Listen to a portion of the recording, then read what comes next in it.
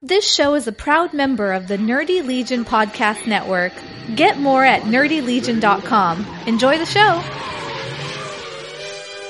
Welcome back to I Am Gotham, Return of the Joker. This week I'll be talking about Batman number 2, and I wanted to do a little format change. So people want this podcast to be coming out a little more regularly, and I just don't have the time to do that at the moment. So what I'll be doing probably is trying to do maybe 2 or 3 times a week, but instead of talking about multiple issues, I'll be doing maybe 1 or 2 issues at a time. And I'm hoping that will make the podcast more regular. For those that are enjoying it, I do appreciate it. Thanks for the feedback. And be sure to check out the Golden Age Batman Omnibus if you want to read along. I know that getting these books in floppies will be impossible for pretty much everybody, including myself. So I hope you enjoy. We'll be talking about Batman number 2. There's 4 stories in this issue. Of course, we've got The Joker meets Catwoman with the return of the Joker and Catwoman, Wolf the Crime Master, The Case of the Clubfoot Murders, and The Case of the Missing Link. So enjoy. So the first story in this issue is The Joker meets the Catwoman. Of course, after the last fight that Batman and the Joker had, the Joker's been injured and he's in the hospital. Batman and Robin see in the newspaper that the Joker's still alive and being held at a hospital. And so he decides that he and Robin are going to go meet up with the doctors at the hospital and make sure that pretty much the doctors lobotomize the Joker and perform brain surgery on him so that he becomes a model citizen, as they say, instead of a member of a crime family. At the same time, the crime syndicate, which is the first time we're seeing him here, and this is not the same crime syndicate, by the way, that we end up seeing much later on in DC history. The crime syndicate are just a group of gangsters. Their leader has been killed, and so they decide they need a new leader, and the Joker is going to be the best option for them. So they also go to the hospital to try to kidnap Joker and make him their leader. And as the doctors are performing surgery on the Joker, they take over the hospital and have one of their goons, well, we'll get to that in a sec. As this is all happening, the Batman shows up at the hospital, and there's cops everywhere, right? Because the Joker's there, and they know that he's a serious criminal. So they're out there making sure that the operation goes okay, but Batman decides to attack him, and it's pretty funny because one of them says, "This is very strange. The Batman never attacked the police before." And we've seen in Detective that this is not the first time that the cops have felt like they were being attacked by the Batman. And in fact, in a couple of stories, he did attack the police. So that's a little weird. But either way, Batman starts beating up a bunch of the cops. They start chasing after him. And they go on a high-speed chase across town. And they end up getting to a barn. Batman crashes his Batmobile into a tree. And they have an all-out fight at the barn. Batman jumps on a horse. Yes, a horse. And I know that those of you that are reading Batman currently, if I remember correctly, Batman is going to be riding a horse into the sunset. That's what Tom King said he's doing. So I've seen some preview images of it. It looks kind of cool. But this is the first time this happens. So it's kind of cool to see. Batman rides off on his horse, but he gets shot as he's going away. And one of the detectives pulls the mask off and realizes that it's Circus Charlie, who's one of the members of the crime syndicate. And he's like, "This isn't Batman. This guy they just let him out of prison like 3 weeks ago. We need to see what's going on. This is a trick. They're probably trying to get the Joker out of the hospital," which is exactly what's going on. So we cut back to the hospital, and the crime syndicate is taking Joker out on a stretcher, and we see this old woman in the background with a case of gum for some reason. And it turns out, if you remember back from a couple issues ago, it's the same old lady costume that Catwoman had on that boat. And sure enough, we see at the end of the page, she takes her mask off, and it is actually the Cat. And Batman realizes that it's her, grabs her, puts her in the Batmobile, and they start going off. He's kind of trying to protect her. She's like, "I don't need any protecting, I need to get out of here, I have things to do," and she leaves. And for some reason, Batman has radioactive powder in the floorboards of the Batmobile. So using that radioactive powder, he can use his bat flashlight to see her footsteps and follow her to wherever she's going. We cut back to the crime syndicate, and the Joker's now leading them, and he's like, thanks for rescuing me, gents. This is a week later, by the way. The crime syndicate flies around in their plane for a week so the Joker can get better. Anyways, he's like, thanks for the help, gents, but I don't need your help. I've got E.S. Arthur's jewels, the Pharaoh jewels, which is also what Catwoman was after. And I'm going to just put you guys to sleep and have a good day. Don't need to be part of your crime syndicate. And of course, these guys get a little pissed, right? And this is typical Joker. And actually, I really liked this particular part of the issue. For some reason, it reminded me of, what's the Heath Ledger Batman, the Dark Knight, I guess? It almost gave me that feeling where he works with the mob to try to get back at Batman, but really he's just out to do his own thing, and it ends up burning all that money. But anyways, the crime syndicate's not happy about this. They try to kill Batman. They try to kill the Joker, but Batman bursts in, the real Batman, as it says here, and Batman beats up all these thugs. The Joker ends up getting away, and he goes to E.S. Arthur's castle, where Catwoman is. And it turns out E.S. Arthur has been killed by the Joker. He had a poisoned needle in his shoe, and Catwoman finds him there with a smile on his face. And this kind of becomes a thing right later on, as the Joker starts using his Joker venom. A lot of his victims do have that big smile on their face. And sometimes it becomes a little bit creepier, depending who writes Batman. Here it's a little bit campier, of course, but still cool to see. So Joker and the Robin end up getting into a fight. Joker knocks Robin out, and he tells the cat that he wants to get the jewel cask. She's like, I'm not giving you the jewels unless you let the boy live. Then you can have them. But just as that happens, Batman flies into the window, and they duke it out for a couple pages. It's pretty cool. They have a sword fight, kind of like straight out of Phantom of the Opera, I guess, or something. And Batman falls off the balustrade and ends up grabbing some of the vines and pulls himself back up. As this is happening, Joker thinks he's got the jewels, and he starts burning the castle down. Once Batman pulls himself up, he starts fighting the Joker again, knocks him out while the castle's burning, and he's like, we gotta get out of here, the castle's burning down. He grabs Robin, who's unconscious still, and tells Catwoman to come on down. So they start climbing up the ladder to the Batplane, and once they get far enough from the castle, Catwoman jumps off and says, till we meet again, Batman.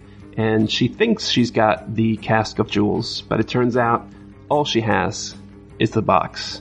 Batman has taken the jewels out. And he tells Robin this once he wakes up. And that's the end of the return of the Joker section of the issue.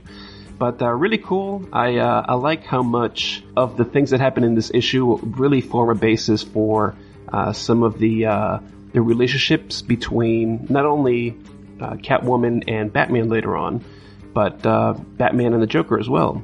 And how even this early on in Batman number 2, the Joker's MO is kind of cemented as what it ends up becoming much later on down the line. So let's go on to the next part of the book. This is going to be Wolf, the Crime Master. So Wolf the Crime Master opens up in a museum, and we see Adam Lamb, who's the custodian of the museum. And he's always reading this one book called The Crime Master.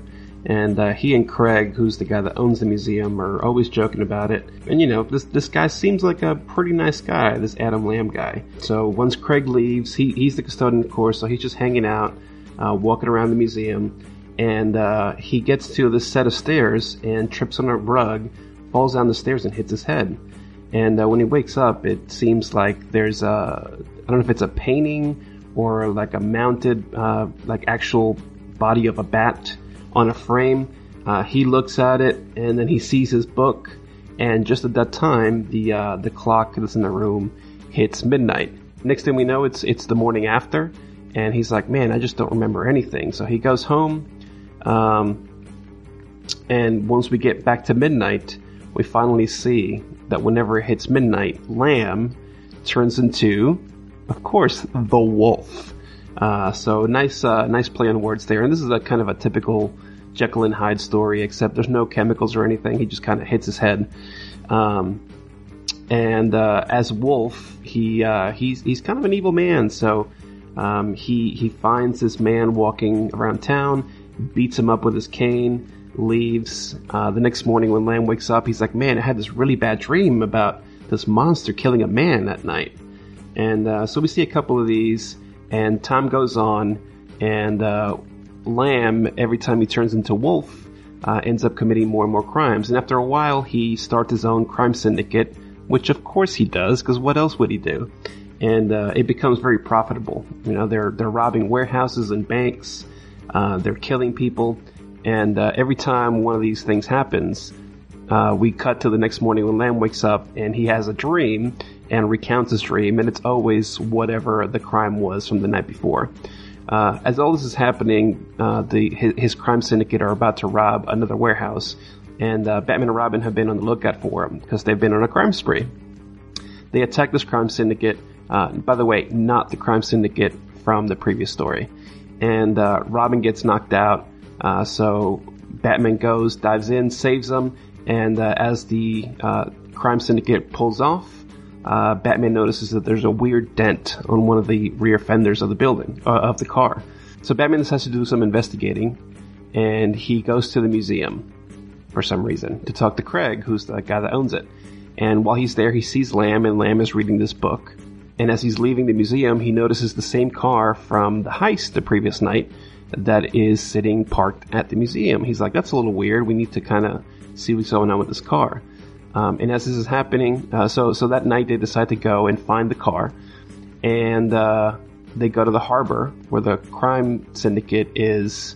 They're robbing the custodian of the harbor. And they get into a lot of fight. Batman gets shot on the shoulder, falls off into the water.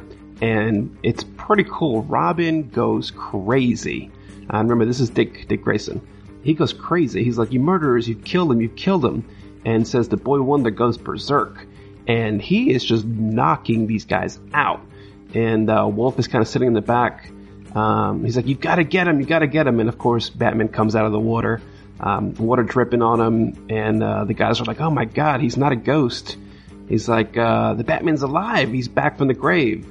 Batman's not going to fight these guys in this state, right? So he uses some of his smoke pellets and creates a black cloud of smoke. He grabs Robin, who's also been injured, and they go back to Bruce's house. And down in the basement, Bruce has Dick do surgery on his shoulder to pull the bullet out. And I don't know how Dick received this training. That's never specified, but that's kind of cool to see. Remember, there's no Alfred yet. So it's always Bruce and Dick helping each other out. So the next day, as Bruce is recovering, he decides to start reading the book The Crime Master, which is what Lamb was reading at the museum. And he starts to realize, hey, this guy must be the wolf. He must be the murderer. And he's like, every single crime that this mob has done is in this book. And the next one's going to be murder. So we need to go try to help Craig because Lamb is going to kill Craig. And so Batman and Robin go to the museum, and sure enough, at midnight, Lamb turns into Wolf, like his face physically changes, which is cool. And he's like, it can't be true, I don't believe it. And of course, Wolf pulls out a knife and tries to kill Craig when Batman and Robin jump in. They start fighting, and Wolf confronts Batman and sees the bat emblem on his chest. Then he remembers the night that he hit his head the first time. When he woke up, there was that framed bat sitting next to him. So it kind of disconcerts him a little bit, and that gives Batman the chance to punch him again, knock him out. Lamb, or Wolf, I guess, falls down the stairs, hits his head again, and breaks his neck. And so as the guy's dying, he tells Batman the whole story about how he went from Lamb to Wolf. And Craig's all apologetic. He's like, oh my god, you're such a good man. I can't believe this happened to you. It's like the brain's a very delicate thing. And that's the end of the issue. Lamb dies, there's no more Wolf, and Batman and Robin save the day. So pretty cool story. So next up, we have the case of the Clubfoot murders. And this opens up right into the action. We have Batman jumping in, trying to stop this murderer, Clubfoot, from killing a guy. It looks like he might have been a little too late, though. But the Clubfoot guy's interesting. He's got, of course, a club foot. He wears a giant green raincoat with a brown hat, and he's got a hook hand. Him and Batman battle it out, and the guy ends up getting away just as the cops are showing up. And of course, we know that Batman doesn't like to be around the cops too much, so he heads out. And the next day goes to see his buddy Commissioner Gordon, who, of course, takes him to every crime scene for some reason. That I don't understand. I guess maybe police work was a little bit different back in the 30s.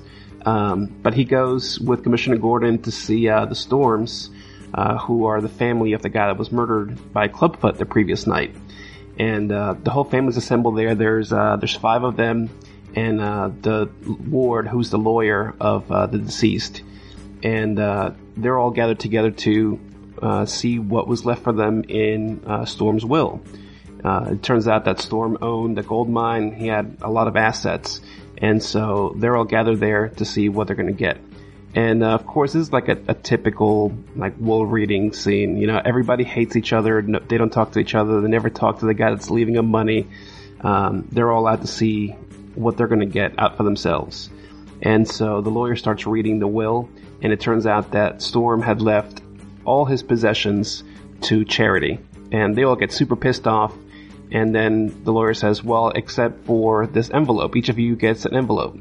And when they open the envelope, it says, united we stand, divided we fall. And it's got a little inscription on it. And a gold token. And they're all like, what the hell is this? Like, all we're getting is a little piece of gold. Like, this is crap. And the lawyer explains that, yes, all you get now is this envelope with a gold token. But if you guys stay together, at the end of 30 days, I'm going to read this other letter that Storm left that will actually have the meaning of what these tokens mean. Of course, none of these people will probably be able to stand united, right? They all hate each other and they're just after money. So we cut to one of the family members who he owes a lot of money to a loan shark. And the loan shark's like, look, I don't have the money. All I got from my uncle's death was this piece of gold. He's like, there's more coming, but it's going to take 30 days. And I think Varnick's the guy, the loan shark. He's like, oh, there's more, you say. I'm going to go find the lawyer that read the will and see if he can tell me where the rest of it is. So they go and try to kidnap the lawyer, and Batman and Robin jump in because they know that this guy's in trouble. And they duke it out with these mobsters, end up taking him out. They start talking to Ward about the tokens and the letters. Batman realizes that he needs to see what's in the letter, because obviously the reason people are getting killed by Clubfoot must have something to do with whatever the rest of the will is going to say. So Batman and Robin go and try to go after Clubfoot. Batman ends up going to this house, to Ward's house, and there's a guy locked up in the basement dressed up as Clubfoot. And the guy tells him, look, he's like, I'm not Clubfoot. He's like, yes, I am Clubfoot, but I'm not Clubfoot. He's like, Clubfoot is actually Ward, the lawyer. He's like, I've been helping him because he told me he was going to give me a cut of the money. But as it turns out, he is not going to give me anything. He's super greedy, so he locked me up here. He's going to frame me for the murders of the entire Storm family. He's like, he wants to kill all of them to get the last piece of the will. And just as this happens, the real Clubfoot, so Ward, dressed up as Clubfoot, comes in, and Batman's like, look, he's like, it would make me very happy, man, if you would explain to me the motive for your killings. Which is kind of weird, but of course, the guy tells him. He's like, with pleasure, you see. It was a gold mine. That's what the scratchings on the token spelled out when united. Divided, they meant nothing. The gold mine was left to Harley's heirs. So that's the reason that Clubfoot has been killing these people, is every time that one of them is murdered, like, you know, after the 30 days, they all get a piece of this gold mine. But if one of them gets murdered, then each will get a bigger percentage. So the lawyer, of course, thinks if he kills the entire family, he's going to get 100% of the gold mine. Anyway, so he and Clubfoot start duking it out. He knocks Clubfoot out, takes the mask off, and arrests him. And that's kind of the end of the story.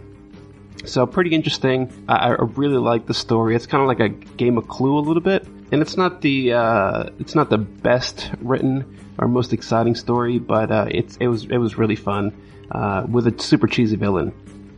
And finally, in Batman number 2, we have the Case of the Missing Link, and this one's kind of a short one and done. I didn't enjoy this one too much, but we'll go over it real quick. It opens up with Professor Drake, who's just a scientist that has gone to Africa. And he brought back a strange being with him. He's going through Gotham on a train with this finding that he's got. For some reason, Batman's around and sees all these African pygmies, a pygmy tribe, and feels like they're trouble. So he gets on the train and starts fighting all these pygmies. They're shooting arrows at him, coming at him with knives. And as it turns out, they're trying to get at whatever the doctor has inside the train. And it turns out that this Dr. Drake has found a giant in the jungles of Africa. And the giant is the missing link between man and ape. Kind of weird because, you can't really tell from his face, but he really just looks like a giant guy. I thought it was kind of funny too that this missing link was white. Because even when he's describing the whole scene in Africa of how he found this giant, they talk about how the pygmies worship him as a white god. Pretty interesting, but sign of the times, right? This is 1940. And I do remember reading quite a bit about people trying to find the missing link. And I think that's still a thing, right? Like, people try to find the missing link all the time. There's probably not such a thing because of the way that evolution works. Anyways, pretty interesting though. The Doctor tells Batman all about how he found them, why the pygmies are after him. And it makes sense, right? Like, if this guy's trying to take their god, of course they're going to go after him. Anyway, so the whole story ends up being in the newspaper, of course. And these two guys, Hackett and Sneed, they are reading the paper and they see it and they're like, oh, we need to go see what the deal is with this missing link guy. They own a circus, and so of course they want to exhibit him and make a bunch of money off of it. But Dr. Drake's plan really is to kind of civilize this missing link, teach him English, like modern mannerism, things like that. So Hackett and Sneed go see the Doctor, and they're like, we can make millions of dollars if you let us take him. And the Doctor's like, no, that's not what I want to do. I'm pursuing science, and all you want to do is make a couple bucks off of this. He's like, that's not what this is about. Of course, Hackett and Sneed are kind of sketchy, right? And they go and try to kidnap the missing link from Drake, and they kill Drake in the process. They end up actually taking the missing link, and they actually forge a suicide note. So when the police find Drake, they think that he committed suicide. Of course, Batman and Robin know the truth, but they can't go to the police, right? Because how would they know unless they were Batman and Robin who were there? So they go to the circus, and they find the missing link there. The missing link goes crazy, though. He starts killing all the guys because he knows that they killed his friend, Dr. Drake. Batman and Robin try to help some of these people. Of course, they don't want anybody to actually get killed. The missing link frees some lions, so Batman and Robin grab the lions and stop them from murdering a guy. Pretty cool. Robin hops up on an elephant and he's like going all around the circus trying to protect these people. And they end up fighting the missing link. And there's a lot of trapeze work here, which is cool because Dick in the circus. And eventually they end up toppling the missing link. He falls down to his death. And kind of sad, right? Because the guy had nothing to do with it, right? They took him out of Africa, tried to civilize him, and of course, the modern world kind of caught up to him and killed him. He was the last of his kind. At the end, even Bruce says, it's very ironical. Professor Drake wanted to civilize Goliath, make a beast into a man, but he didn't remember there are men who are like beasts, like Hacker and Sneed.